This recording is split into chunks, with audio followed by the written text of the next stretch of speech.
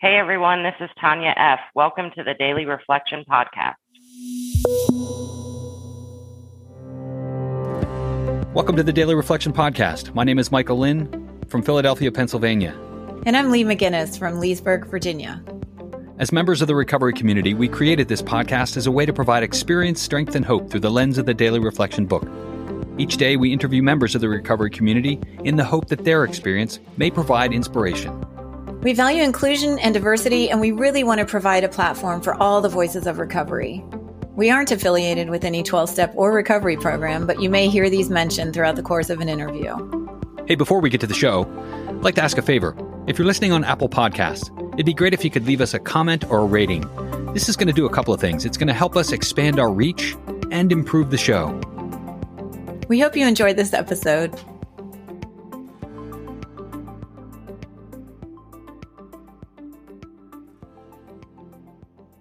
All right, today is September 10th. I'm here in the studio with a guest, Tanya F.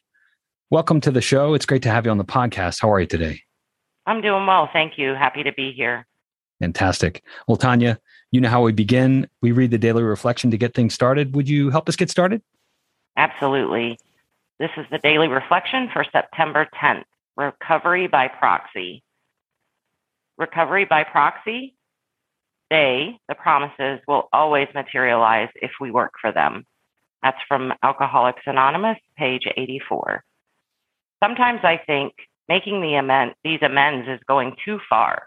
No one should have to humble himself like that. However, it is this very humbling of myself that brings me that much closer to the sunlight of the Spirit. AA is the only hope I have if I am to continue healing and gain a life of happiness, friendship, and harmony. Thanks for reading that, Tanya. Before we begin, what is your sobriety date? My sobriety date is July 26th, 2017. What were you thinking when you read that? What came to mind for you? So really what came to mind there is, I talk a lot about the gifts of the program of recovery, and one of the biggest gifts and my most important gift is the gift of relationships and healthy relationships at that. So it really took me to reflect on the healthy relationships that I have today. Yeah, fantastic. I get that as well. And it's about these amends. And I don't know, it says recovery by proxy, and it's almost being facetious at saying sometimes I think making amends is going too far. Did you ever feel like some of the amends that you had to make was going a little too far? I have to say I was pretty lucky in that on the outside, when I was in the height of my drinking career, everything looked really good, and I didn't hurt or cause harm to many people outside of my immediate family. It was easy for me to make amends to those people that are closest to me. I do have to say there were a couple folks, in-laws in particular, that were a stretch for me. And those took the longest to make, shockingly enough. But yeah, So 2017, how long did it take you to get to that section, that part of the recovery program where you started to make amends? I started to make amends. I will say that I was in treatment. I was in an inpatient residential treatment facility for 60 days and then did an intensive outpatient program for another 6 weeks. So I started the steps while I was in that treatment center, but got through 1 through 3. So once I was out, it probably took another 6 weeks to get to that step 9. So about 3 months sober, I would say. Okay. That's good. That's great. And what was happening in your life that caused you to think you might have to change the way you're living and actually enter a treatment facility? My life was just falling apart around me. I mentioned earlier, everything on the outside to everyone else looked great. I had a marriage of almost 22 years. We had 2 successful adult children. I had a career that was over 20 years long. Everything on the outside looked amazing. But on the inside, I just couldn't feel anything. I was dead inside. And what really the straw that really broke the camel's back for me was I was working out of town. And so I was staying in a hotel. I had been working overnight shifts, which is not typical for me. And so that, of course, interfered with my drinking timetable, right? Get off work at 5 p.m., start drinking until I pass out and do it all over the next day. Well, when I'm going to work at 7 p.m. and getting off at 7 a.m., I was physically dependent and had to drink at 7 in the morning. So it was this vicious cycle. And, I'd been told many times by my children, by my mother, by people close to me, you might have a problem. And I could always rationalize my way out of being an alcoholic. There's alcoholism in my family. I have 2 uncles, but I could always rationalize my way out of being an alcoholic. But I really believe that I had my first God moment or spiritual experience in that hotel room when I was still out of town working, in that it was almost as if God was showing me what I had become in this hotel room, not knowing what time it was, blackout curtains drawn, sprawled across the bed, not being able to function. And that was the moment that I realized that this couldn't continue. I didn't want my life to continue that way, and I had to do something different. I tried all the methods they talk about in more about alcoholism in the book. All of those things I had tried and nothing worked. And it was that, some people call it the jumping off point. I like to say that no, I didn't want to drink, but I couldn't not drink. So you tried to just not drink. What other methods did you try? Oh gosh, I tried drinking beer only. I tried not going to the bars anymore and just drinking at home. I tried to control how often I would do a shot. I'm only going to do one every hour, or, and it just never worked. How did you get introduced to the treatment facility? So the first phone call I made when I had that revelation was to my primary care physician and told him I need to stop drinking and I can't do it on my own, but I don't know what to do. And he suggested I contact my insurance company, and I was either too drunk to understand what they were telling me to do, or they weren't very helpful. So the next phone call I made was to my daughters, and they actually did the legwork for me and found a facility here in Jacksonville, Florida, where I live, that would accept my insurance. And I flew home the next day, and they picked me up from the airport and took me straight there. Did you have any implications with your job? No, I was extremely fortunate there. I actually work for a healthcare organization, so they're very understanding. And really the facility helped me navigate those waters, submitting the paperwork to take the leave of absence. And I really didn't have to do a lot of that. The treatment center was super supportive in helping navigate those waters. I think so many people are in that position where there's so much fear, not only around, how am I going to stop drinking? How am I going to stop using? But then, like, what happens around me? Am I going to make things worse by seeking help? And I mean, it's amazing that these walls just kind of fall over and things fall into place when you, I guess when you follow the dictates of a higher power and reach out for help, right? Correct. It's so true. I hear so many people that are desperate to change their lives and to get help for this addiction, yet they're so afraid that their work won't understand, or, they'll lose their job, or no one will take care of their pets, or, there are so many fears there on top of the fear of, like you said, not being able to do this and not knowing how to live life without those substances getting us through. Yeah. So it, like I said, it was easy for me. My employer was super supportive, and there's ways to get through that.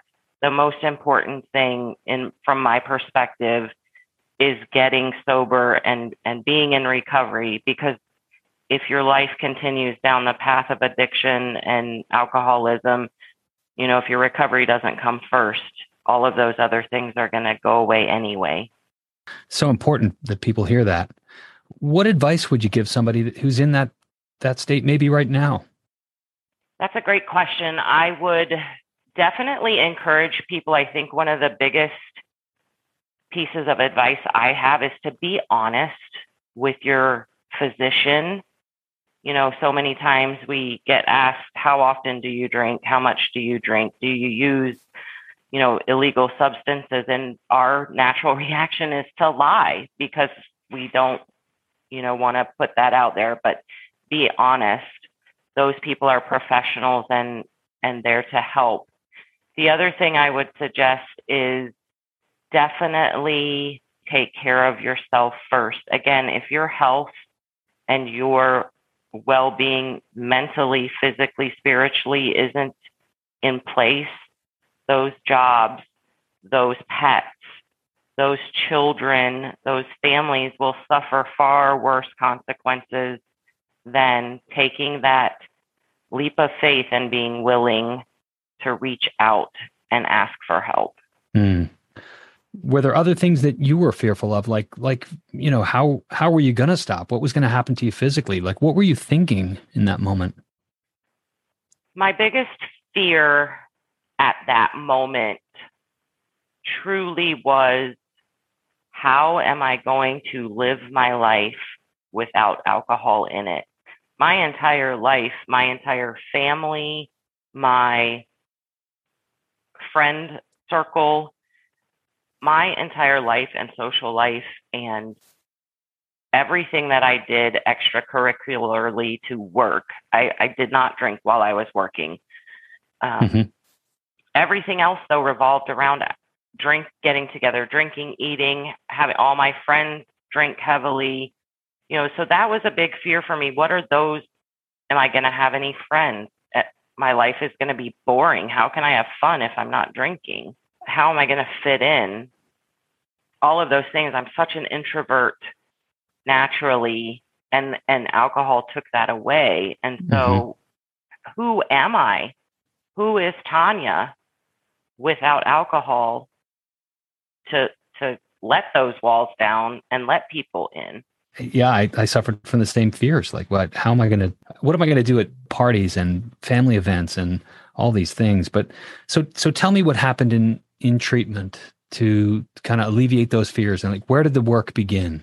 I think the biggest benefit of treatment for me was being allowed to only focus on my disease and my healing. I didn't have to worry about everything else going on around me at the same time. But really, I made some amazing friends. I was in a women's only treatment facility, and I shared some of my deepest and darkest secrets with those women within the first 2 or 3 weeks that I was there.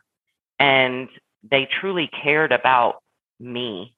They didn't care that, I threw the biggest party with the best bar in town, or that, I would meet them every night after work for happy hour. They truly cared about me. And I learned, I didn't think I liked women.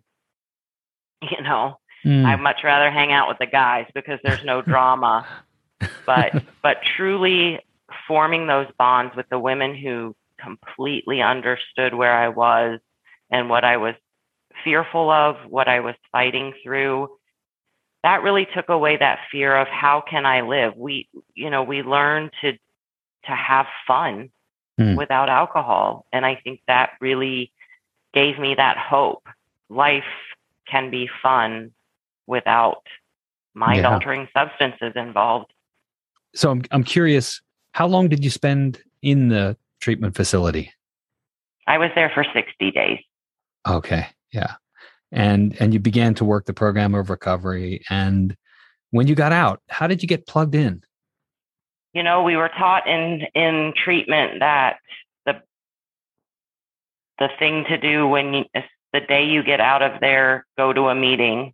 They took us to some outside meetings when we got to the portion of the program where we could live on our own and travel outside of the treatment center itself. And so we had been introduced to different types of meetings, and they really stressed the importance of going to a meeting the same day that you're released from treatment. So I did that.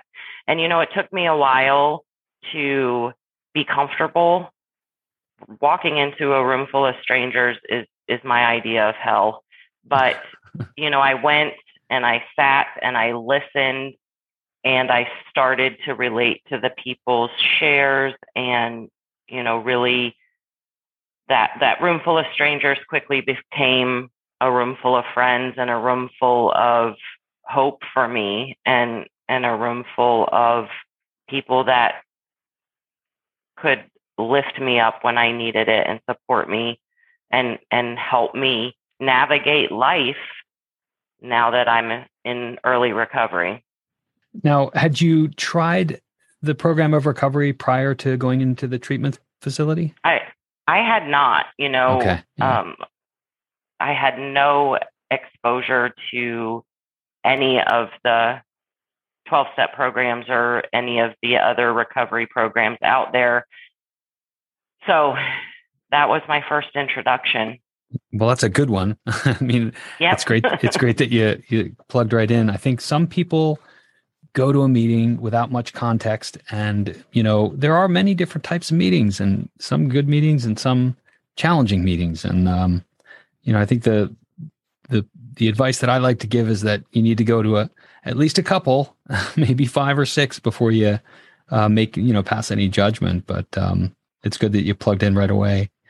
And what's your recovery program look like today? Today, I'm still very much plugged into the meetings. I go to meetings at least 4 days a week, if not more. I do service work anytime I'm asked to do service work. The answer is always yes.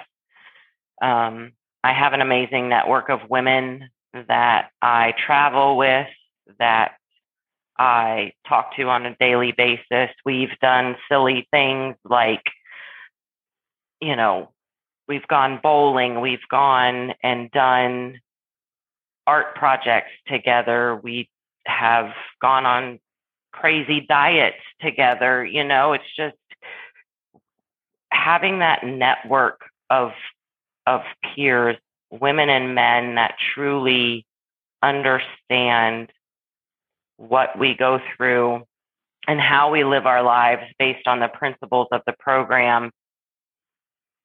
It's just invaluable to me. Those friends that I was so afraid to lose before are not in the picture anymore. All of my friends are in sobriety. That Work a Strong program, that's the other thing is I surround myself with not only women that are in recovery, but women who practice the principles of the program and live the steps in their daily lives. Not just that 1 hour we're sitting in an AA clubhouse, but in their daily lives. Yeah, I agree. And some of the most valuable relationships I have today are folks I met in the program of recovery. So that's waiting for you too if you're out there wondering whether or not you're going to dive in. And speaking about maybe some advice, like Tanya, what advice would you have for folks that are out there and maybe just thinking about making a change? Again, I think the biggest piece of advice that I have for anyone out there is to be honest with yourself first, with your physician if you have access to one. And, as fearful as I know it is when you're on that teetering point of, I know I have to make a change, but I don't know how. take that leap of faith, give it a try. You know, we have a saying in our meetings here that, you know, give it 90 days. And if after 90 days, it's not for you, we'll refund your misery and you can keep, you know, but, you know, AA or any of the 12-step programs, if they're just such an amazing group of people that, you know, it's all walks of life, all areas of society that just, you know, when we're together, those things don't matter. You know, we truly love each other no matter what. And, you know, on your worst days, you'll have an amazing tribe to pick you up and carry you when you just can't carry yourself. Tribe. I like that. Well, Tanya, thanks so much for spending time with me and sharing your experience, strength, and hope. It's been a great conversation. Any final parting thoughts before we wrap up? Thank you so much for having me, and I appreciate it. Well, thanks so much for doing it. Thanks so much for listening. If you want to find us online, you can follow us on Facebook at facebook.com/groups/Daily Reflection Podcast. You can find us on Twitter at Daily Reflector. You can read stories of recovery from our community at blog.dailyreflectionpodcast.com. Please don't forget to give us a rating on your podcast app. We greatly appreciate it. Have a great day.